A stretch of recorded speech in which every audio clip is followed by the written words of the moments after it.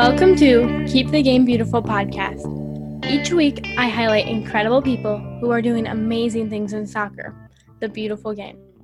I'm Anna Turi, your host. Thank you for listening. I'm very excited to be getting wrestling started up. It's so exciting to just get into this new flow. It is crazy to think about how many firsts for women's games in general are still happening.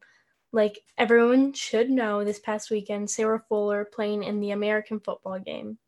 Of course, I don't know anything about American football. So it was kind of weird for me to watch, but I really enjoyed learning about her, and this is such a great experience and opportunity for young girls and women to see her grow. One organization that Sarah really supports is Play Like a Girl. And I don't know much about Play Like a Girl, but I have been reading up a little bit, and I think it's such a great opportunity for girls. They try and promote girls and what they can do in the future. So I really encourage you to check that out if you're at all interested. Today with Susie, I was really excited to talk about her story and her passion for the game. Of course, I didn't want to ask too much because I needed to leave a little bit of a cliffhanger for her book, so you had to go and read that. I also love talking about writing her book and also publishing her book. In the podcast today, she mentions that she didn't take the quote-unquote normal route to publishing the book. I really hope you enjoyed the episode and that you're able to learn more about Susie. Today, I am talking with Susie Petruccelli. Susie started playing AYSO and eventually played collegiately at Harvard. She spent some time in a career in technology before returning back to her love of the game. Susie turned to writing and wrote Raised a Warrior. She is also the producer of the documentary Warriors of the Beautiful Game and active with many other projects, including Equal Playing Field and Coaches Across Continents. So, Susie, I'm wondering if you'd like to add anything else or talk about what got you to where you are today. Sure. First of all, I just have to say that I am so happy to be talking to you. And, thank you so much. You are absolutely amazing. And the reason I wrote my book was because part of me was worried that the next generation of girls was a little bit maybe the way I was, which was a little sheltered and unaware of the how far we still need to go in terms of women's sports, and seeing everything you're doing and how amazing you are has really given me so much hope. So you're awesome. And okay, so starting there, yeah, thank you for that intro. You kind of nailed it. And I grew up in Southern California, played a lot of soccer, was lucky to have so many opportunities to play soccer. Ended up playing at Harvard, which was an incredible experience and was so inspiring. I was mostly inspired by my teammates who had so much ambition and so much vision for where their life was going next, and big, big dreams about what they were going to go on to do. So, I felt like stories about teams of girls that were inspiring in that way and had so much fun together was something that I could contribute. I couldn't find very many stories like that. It was important to me to kind of put something out for, if I could, in a way, put something out that would inspire more little girls, not only to study hard and think of themselves as students, but, also take sports seriously, but also with keeping in mind that, really the most important thing we're getting out of sports is health and wellness and learning how to be a good teammate and learning how to participate in the team, even if you're not the star player, and all those, amazing lessons that we learn from sports. So yeah. And then, luckily through the book, as I was working on the book, I got connected to Kelly Nascimento, who is Pele's daughter, which is pretty amazing. And, she was kind of waking up to the fact that, female players in Brazil were still totally invisible and not supported. And she started to try to, do something about it. And, we got connected right at that time when I was sort of working on the book and filling out the ending of the book about how, I was having my personal awakening about how so many girls around the world still don't have even the opportunity to play any sport. So, we just connected right at the right time and started working together. And now, the movie's almost finished. And obviously this year was a little bit hard. We, had to wait a few months and, we're reconfiguring things in terms of funding, but we're back on track. And, 2021, I think is going to be really an amazing year. And when we're all very hopeful for where, women's soccer is going. So on this podcast, I always start with the same 3 questions. First, what does the beautiful game mean to you? Oh my gosh. Well, I think that's why I had to write the book because it meant everything to me. It meant so much to me that when I got hurt as a sophomore at Harvard, I really was left with this empty hole, inside. I was left kind of not knowing who I was anymore without it. So, part of my story is about, it was about recognizing that you need more than one thing in your life to be that passionate about, and, a plan for your after soccer playing days are over. And, but the game really still is absolutely everything to me. And all of the amazing things I have in my life revolve around the game.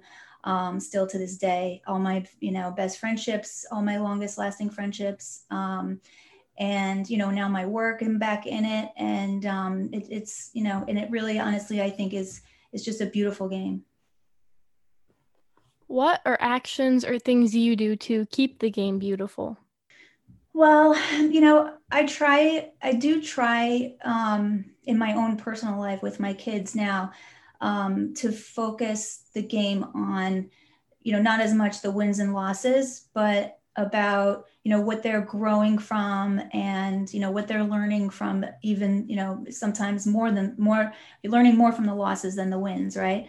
And, I also try very hard to remind people to be respectful of referees and, be parents to, not be so vociferous on the sidelines, let's say.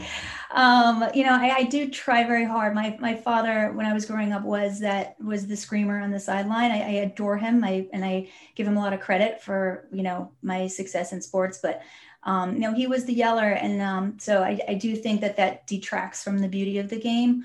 And so part of my mission, I guess I would say, is to remind people that that's so unnecessary and that it really is about the joy of being part of a team and being out there with your friends and, running around in the sunshine and growing your muscles and growing, and being part of a beautiful experience and not so much about, the wins and losses and the pressures of moving up in the game and the pressure of being on the right team and the pressure of getting the scholarship and all that kind of stuff. So that's sort of what I'm trying to, I guess have as my sort of mission. How do you encourage others to keep the game beautiful? Well, it's, it's not that easy to, we live in a very competitive town, and there's a lot. It's a New York City suburb, and it's a very, competitive environment. If you can't make it in New York, there's a lot of, it's aggressive place, and you have to. It's almost like a sink or swim type of mentality here. So I do try very hard to kind of remind people, like I was saying, that there's so much about sports that's healthy for all of us. Most importantly for me is the friendships that are made. So I always do try to keep bringing that up. I'm not sure I'm winning that. I'm winning that my attitude is winning anywhere here, but that's what I try to do. So when you gave us a little bit more background, you did highlight your book quite a bit. How did you decide you wanted to write it? So I had always written journals. I was not a great sleeper when I was a kid. And my mom, I think, as a last ditch effort to get me to stay in bed and sleep when I was little, finally said, she handed me like a random notepad and a pencil. And she was like, just write down what's in your head and see if that helps you sleep. So I did. I took the pad of paper and the pencil and I started writing down everything that was in my head and that was keeping me up at night. And it worked. It soothed me. It let me relax. I knew that I could wake up in the morning and go back to my list of things that I was worried about. So I think that the writing thing started there. I also had an older brother named Tom who was a poet, and he would show me his poetry late at night. And it was just the most beautiful thing I had ever seen, the way he phrased things and the way he thought about things, and even his penmanship on the paper. So I think when I was little, I sort of like learned this love of writing and words and expressing yourself. And then, much later, when I was in my 20s, I had all these journals from my, playing days and everything, and my struggles, but I wasn't playing anymore. And I missed the game so much that I just needed to be part of it somehow again. And for me, writing about it, I realized was so close to being on the field when I was in the game mentally, visualizing it in my head and writing about it and trying to find the right words that describe the feeling perfectly or the kick perfectly. So it was really fun and therapeutic for me to go back to writing about soccer, even when I couldn't play it anymore.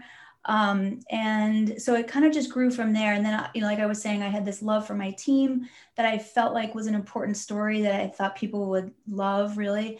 I thought at that time I was sort of thinking about it like it could be a good sports movie. So it kind of grew from there. And then as I started to learn, I was starting to look for, this is a long answer, by the way, I'm sorry, but as I started to look for examples of what good sports writing was and what good sports movies were to kind of learn from those things, I realized I wasn't finding very many stories like that about women's sports teams. But the ones that I was finding were documentaries about Billie Jean King and about the 99ers. And I was learning more about the history of women's sports that I hadn't ever learned before. I was learning about, the fact that Title IX was only passed in 1972. I was born in 1974. So that was shocking to me. It was the law that made my opportunity in soccer possible was passed just 2 years before I was born. So there were all these moments as I was learning more about women's sports history that really kind of shocked me and made me wake up to like the reality of how young women's sports history is, and how different and at what different stage we are than in men's sports and boys sports. So that's kind of where the book came from and how it evolved. And it started obviously as my kind of personal story, and then it, like the last third of the book, which I think is the most important part, really is talks about like all these amazing leaders that we have that I found that are already working successfully and changing things for the better for girls in sports. So that last third really, is what the point is to teach girls and about all these, amazing programs and all these amazing organizations that are out there working on the various barriers that we're still facing. You had mentioned earlier that you need to have a plan besides soccer. What was your plan at the time in college?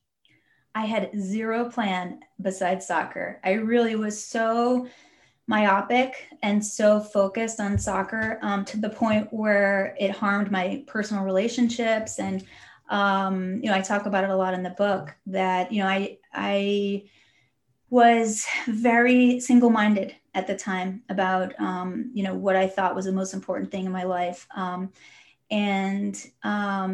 I wish I had spent some energy sort of opening myself up to other opportunities and other interests. And I think that would have been really healthy for me. I wouldn't change a thing. Everything turned out the way it was supposed to. And, I learned a lot of things the hard way that I think, personality wise, I guess was just meant to happen that way. But yeah, I wish I had sort of, I think I say a lot, I wish I hadn't had all my eggs in one basket, but at the same time, when you're just so passionately in love with one sport, I don't know if maybe people were trying to get me to take an interest in other things, and I just was like blocking them out, because I just loved soccer so much. So I want to move on and ask about publishing the book. How did you find a publisher to support the book? That's a really good question. So, I didn't know anything about the publishing world when I started. And what I found out is that in general, the way you have a book published is that you have to find an agent first. So you have an idea for a book, and then what you do is you write a query email, it's called. It's really like a little pitch email. And then basically you find agents who are representing authors that write similar books to yours, and you send them emails and you say, hey, I have this idea for this book and I think it's very important, I think it's very unique, and I hope to hear from you, basically. And you can send them out, send hundreds of them out and hope to hear back. I did not hear back from any of them. Actually, that's not true. I did hear back from a lot of them. A lot of them were very kind. I did have an agent who read my drafts twice and gave me a ton of very good feedback. She would spend 2 or 3 months reading a draft and then send me pages and pages of notes, which was amazing. Eventually, what ended up happening was I ended up connecting with an organization in England called Women in Football, who had started a Twitter campaign called #WhatIf that went viral. This has got to be like late 2018. And so the idea for the #WhatIf campaign was they were trying to get as many people as possible, as big or little name as you had, wherever you were in the soccer world or soccer business, to pledge on Twitter #WhatIfI, and then you make a pledge of some way that you can give a hand up to a girl coming up in the football world. So I happened to catch a what if pledge by a writer that I had already been following, because he's a very famous sports writer in England, and his name is Ian Ridley. So he posted a what if pledge that said, what if I mentor a young female football writer? And even though I'm not young and I'm not a trained football writer, I answered him, and I said, actually, my name is Susie Petrocelli, and I'm, live in America, and I've written this book about women's soccer, and I would love some advice. And so he responded to me, and we ended up going back and forth. And he said, I hope you don't mind. I let my wife read your chapters, and she loved them as well. And it turned out that her name was Vicky Orvis, and she was one of the founders of Women in Football and a very well-respected pioneer in sports journalism in England. And so basically what ended up happening was they helped me, they gave me some advice. And then, we kind of went separate ways, because, they said, we think you have something here, but we don't know very much about the American publishing world, but best of luck, and, keep going. So, I did, and I kept going. I took all of their advice. I started re-editing the manuscript. And then a few months later, Ian got back to me and said, very sadly, tragically, Vicky had passed away from breast cancer. And, he had reached out to me because he was putting a book prize together in her honor. And he thought of me, which I still tear up when I think about it. He thought of my book as a book that might be considered for the prize. So I ended up putting in a proposal for the award, and long story short, I ended up winning the award. And I flew to England to accept the prize, and it was all like so amazing and surreal, and all thanks to Ian and Vicky.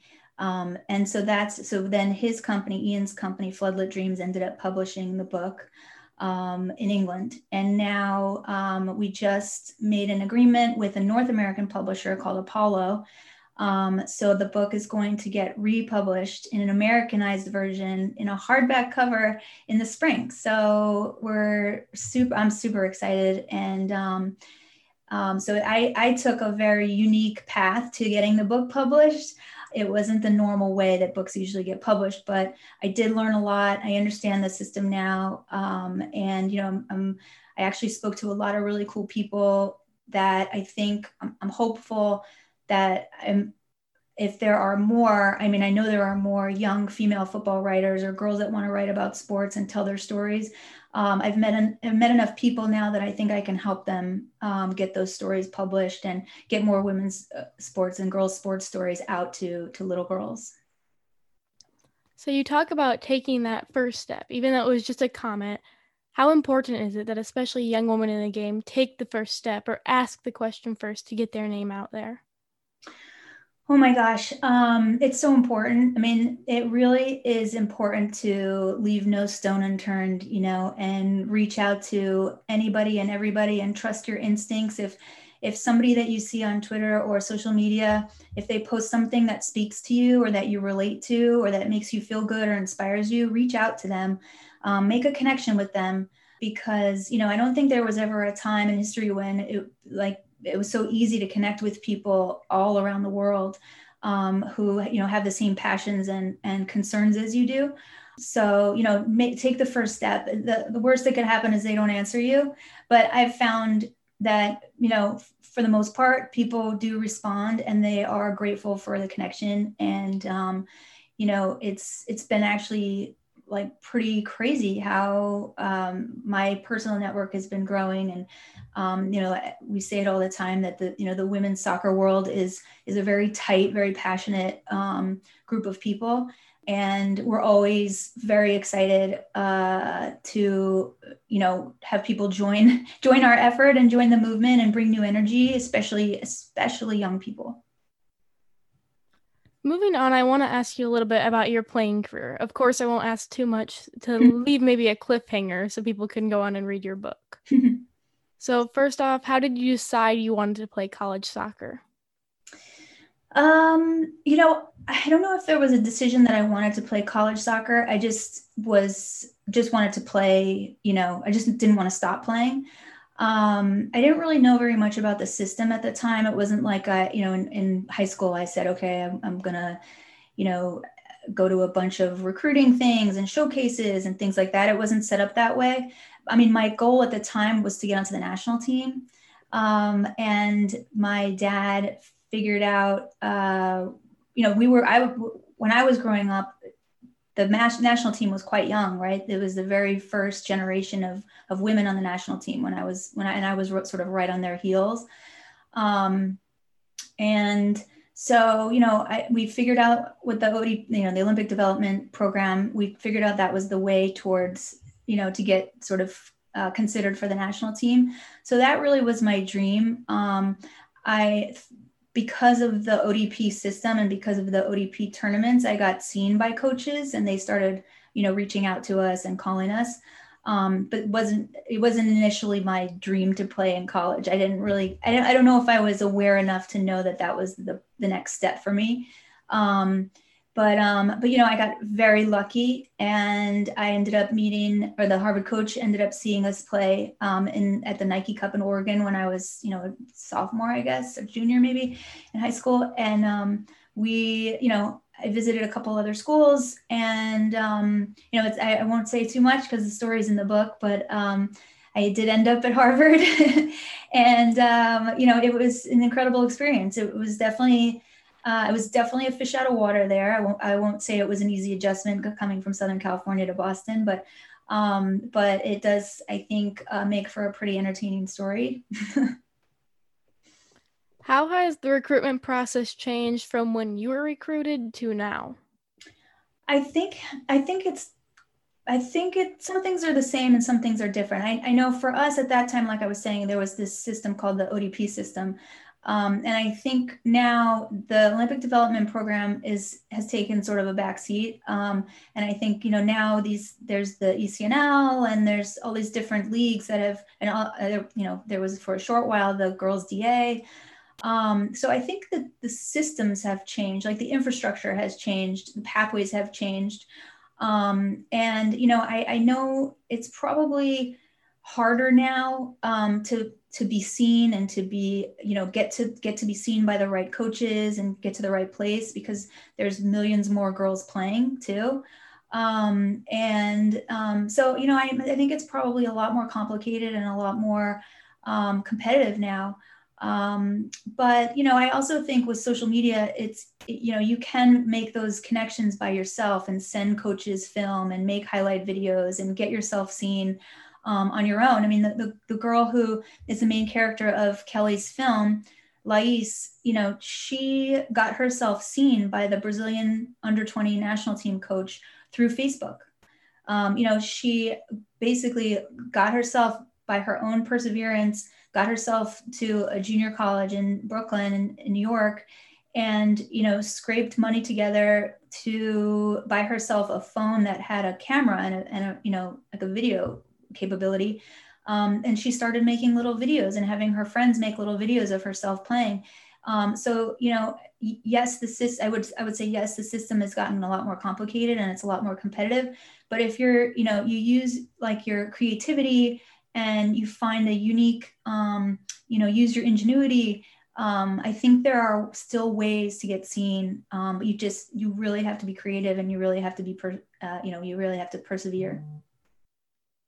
So I understand when you almost made the decision to play at Stanford, and I won't give too much, that's a long give. How can people deal with that what if, or move past a big choice that they have made? Oh my gosh. Yeah, I don't know if I'm the right person to answer that question, because I've belabored my decision for a very long time. I guess what I would say now, if I could talk to my younger self, I would say that, you really do have to trust your gut, and, whatever you do decide, either way, everything will be okay. I think it's hard, you do get anxiety about these big decisions, but for the most part, there is no wrong choice.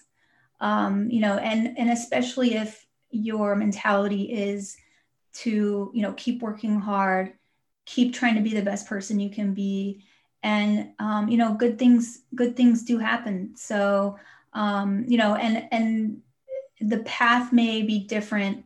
You could say, oh, if I had done this or if I had done that, but, really it's more about just, continuing your own personal growth as a person, and keep building in a positive direction, no matter, what choice you make.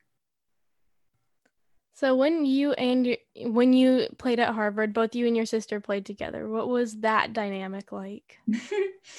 It's funny. I talk about this a little in the book. So my sister and I are identical twins, which, is complicated. It's complicated with any sibling, but it's definitely complicated with an identical twin. And she and I are very different people off the field. We have, she's very, very serious and very studious, and very clean and neat and tidy. And I am the complete opposite. And so, we struggled in our relationship off the field. Looking back, though, it's very interesting to me, because I appreciate how well we got along on the field so much more now than I ever did. When we were on the field, we knew we were the best ally for each other, and we knew that we had an advantage. Because we didn't have to speak. I knew where she wanted the ball. I knew where she was going to be. I knew her favorite play. I knew she would make the turn to the right when she got it's like having a teammate for your whole life, right? And then eventually, exactly where the person wants the ball.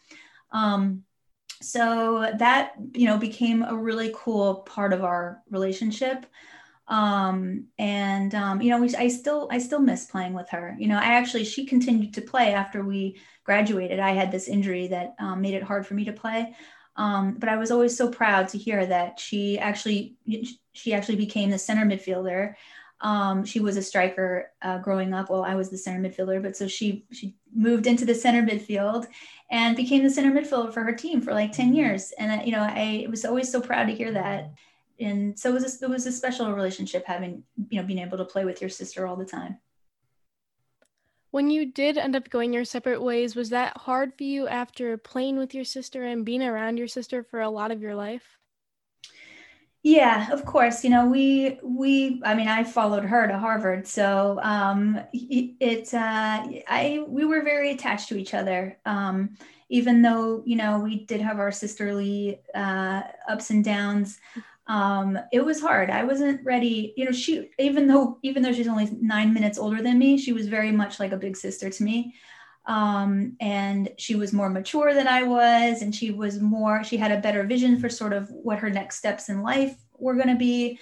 And so in a lot of ways, she was a role model for me, even though like we're literally the same age. So that was hard. I felt like I felt a little lost without her for a while. And it took me some time to sort of get my feet back on the ground as an individual. But yeah, so I do miss her. And now she's in California and I'm in New York.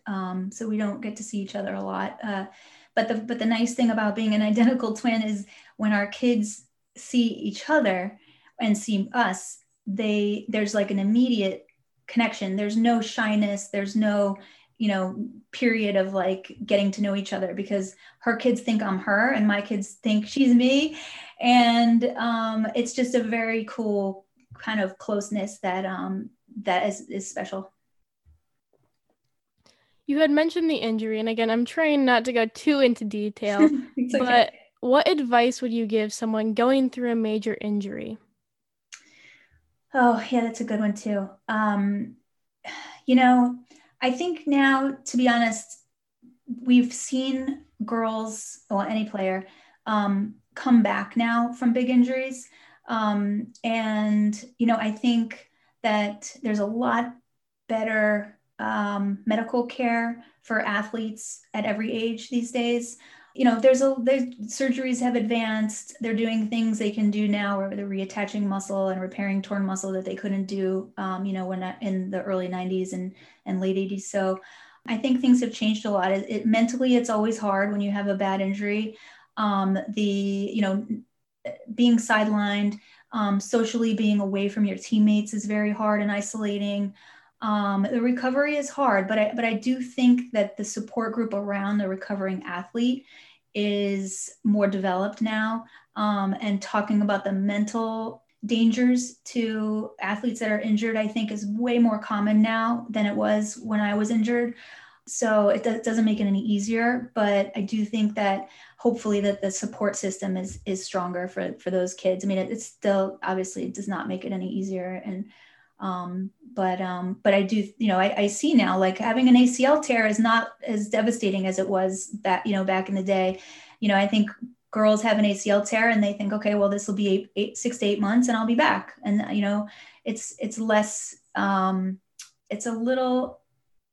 it's almost more expected that you're going to recover. So I think those are all good things. Obviously, like I said, it's still terrible when those things happen, but they happen. And most of the time you recover. Talking about the support system, how does your family support you in your work? So, I'm lucky because I do have a lot of support around me. My brother still is my biggest supporter.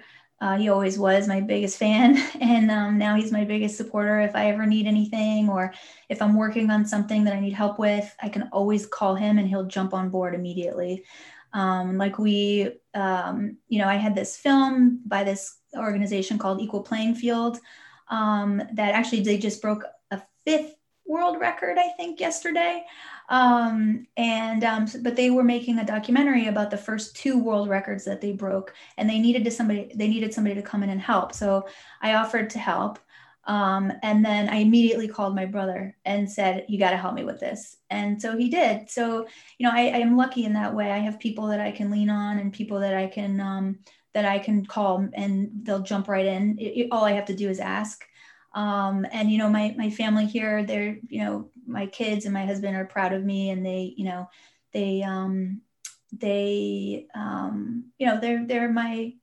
my biggest fans too here in New York, which I'm lucky to have that.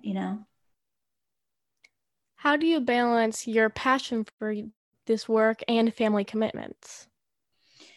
Oh, not very well, probably. That has not been easy. I think that's probably been the biggest challenge to me, committing more time to work. And, while I was traveling for the film with Kelly, we spent a year, we went to Manchester, we went to Juventus, we went to PSG, we went to Santos in Brazil, we went to Orlando, see the Orlando Pride. Like we really traveled a lot that year, and it was hard. So the balance was hard. I actually, it's kind of a funny story, and I don't know if parents of young people will appreciate this, but I did end up coming home from one of my trips and going immediately to the Verizon store, and I got my son, who I think at the time was in 4th grade, maybe. I got him a phone. I got him an iPhone because, and I didn't even ask my husband, who I knew would say no. And because I needed him to be able to call me or text me any time of day, any time of night, FaceTime me no matter where I was in the world, because he was having total breakdowns about things like picture day, and not knowing what he was supposed to wear on picture day, and these big moments that were causing him anxiety. So yeah, the balance is hard, and I think still, I think that balance falls a lot.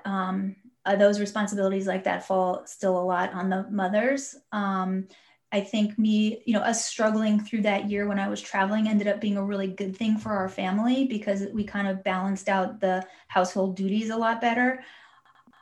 The balance is definitely hard. I think my only advice on that is to try to communicate as much as you can, which I should be taking my own advice. We're not the best at that, but I think that's really the only thing that helps. You talk about all these projects that you've done, but how can someone say no when they're asked to be a part of something amazing, but they're being pulled so many different ways already? Yeah, that's a good one too. Yeah, that's hard. I don't like to say no. And, I'm not great with days and times. So when I get myself overcommitted to things, it is a struggle. And I do sometimes have to say no to things that I would love to do. But it is important to be able to not be so overcommitted that you're to the point where you're always stressed out and always missing something, and not doing the things that you've committed to the best of your ability, letting people down. So, but like I'm nowhere near as busy as someone like Julie Foudy, who I'll call her or I'll text her, and she texts me right back, calls me right back. I honestly don't know how she does it. I mean, she's 100 times busier than I am, and the woman never seems to say no. So I don't know how she does it. She's superhuman. I want to ask you one question before we start to wrap up. What are some of the biggest changes that you've seen in the women's game over the years? Biggest changes in the women's game. I think obviously the fact that this last Women's World Cup, there were, 1 billion people who watched it or something crazy like that. And I think the fact that we're having these conversations on an international level about equal pay, equal respect, the fact that Carlos Cordero was resigned because of the inequalities that he was, admitting to, the unequal mindset that he was admitting to. I think, those are all really positive steps forward for the women's game.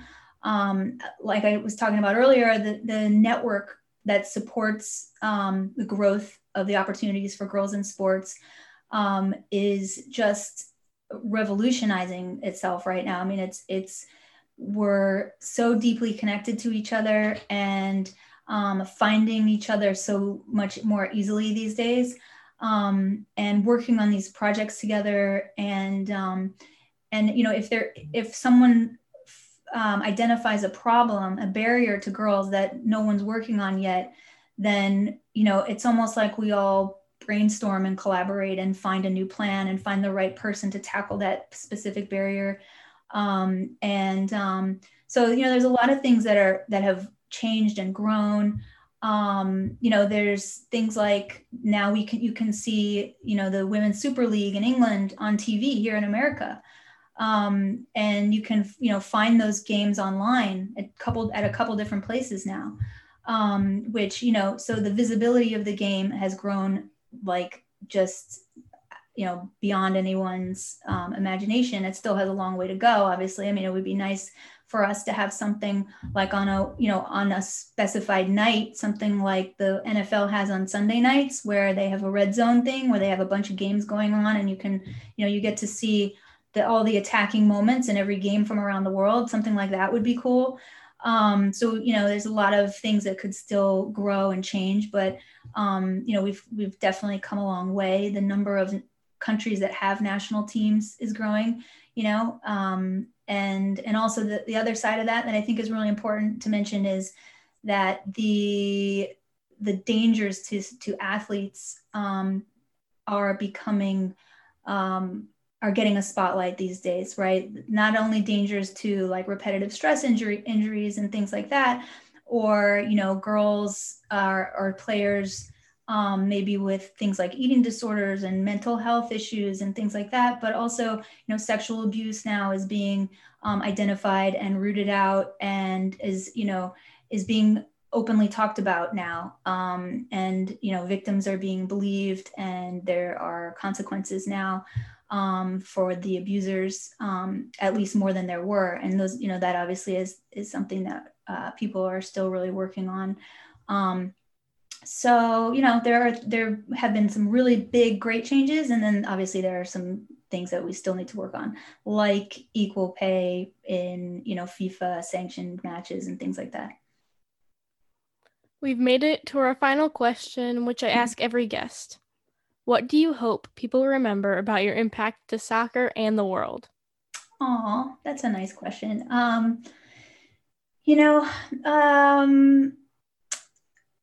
I guess, that's a hard one.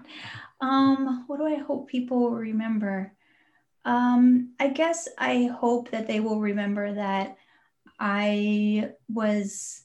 all I cared about was giving girls the opportunity to be out on a field and feel that joy being out there on the field with their teammates. And there's nothing like it. And I think when I realized that feeling was being, the girls were being excluded from that feeling just because they were girls, I think that's when I decided that was the problem I was going to work on for the rest of my life. Great. Thank you so much for your time today. Oh, you're the best. Thank you for having me. This has been really fun. And I'm super impressed with you and can't wait to see what you do in the future. Thank you. Once we were all wrapped up, Susie was very kind, and she was great about suggesting ideas for the podcast and where I can go with it in the future. I really loved talking to her about things like saying no. That is something so important and valuable, but it is so hard to do sometimes. I know I struggle with it, and I know many other people struggle with it, and despite their gender as well. I also really like talking to her about the balance between so many different projects and amazing things, and also family commitments and how important those are to her. If you enjoyed hearing more about Susie, I really encourage you to go read her book, Raised a Warrior. It's so amazing, and I love hearing about her. I hope you enjoyed the episode, and until next time, remember to keep the game beautiful.